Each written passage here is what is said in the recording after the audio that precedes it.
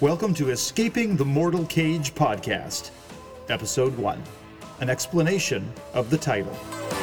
Those who knew Samuel Taylor Coleridge at the end of his life referred to him as an archangel a little damaged.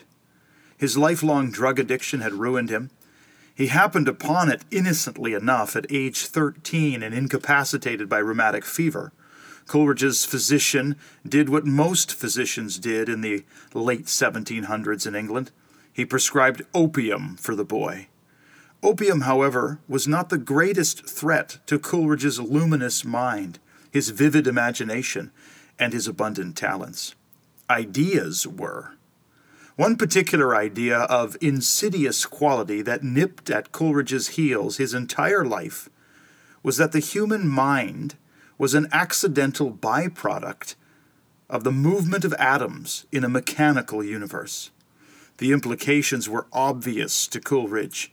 No meaning, no purpose, no transcendence, no greater story, no living creative power, only passive existence.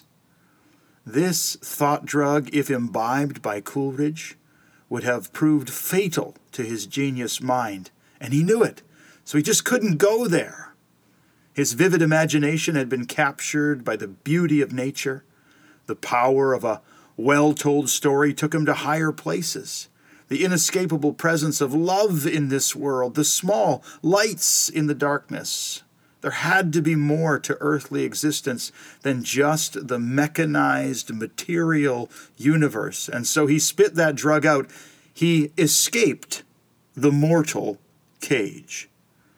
Nature, story, imagination, and love are not walls.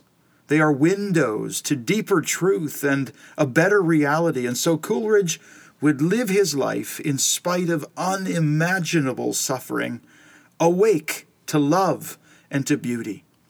He would let his divine imagination run. He would live in awe and wonder and mystery. He would dream of better things and search for better stories. If you have this longing like Coleridge, if you want to escape the mortal cage and search for better stories, if you want to let your imagination run, then you're going to enjoy this podcast. And I invite you to join me. Thanks for listening to Escape the Mortal Cage podcast, inspiring real-life stories designed to spark your imagination and cause you to ponder deeper things through laughter and tears, all in about 5 minutes. The coward and the hero march together within every man.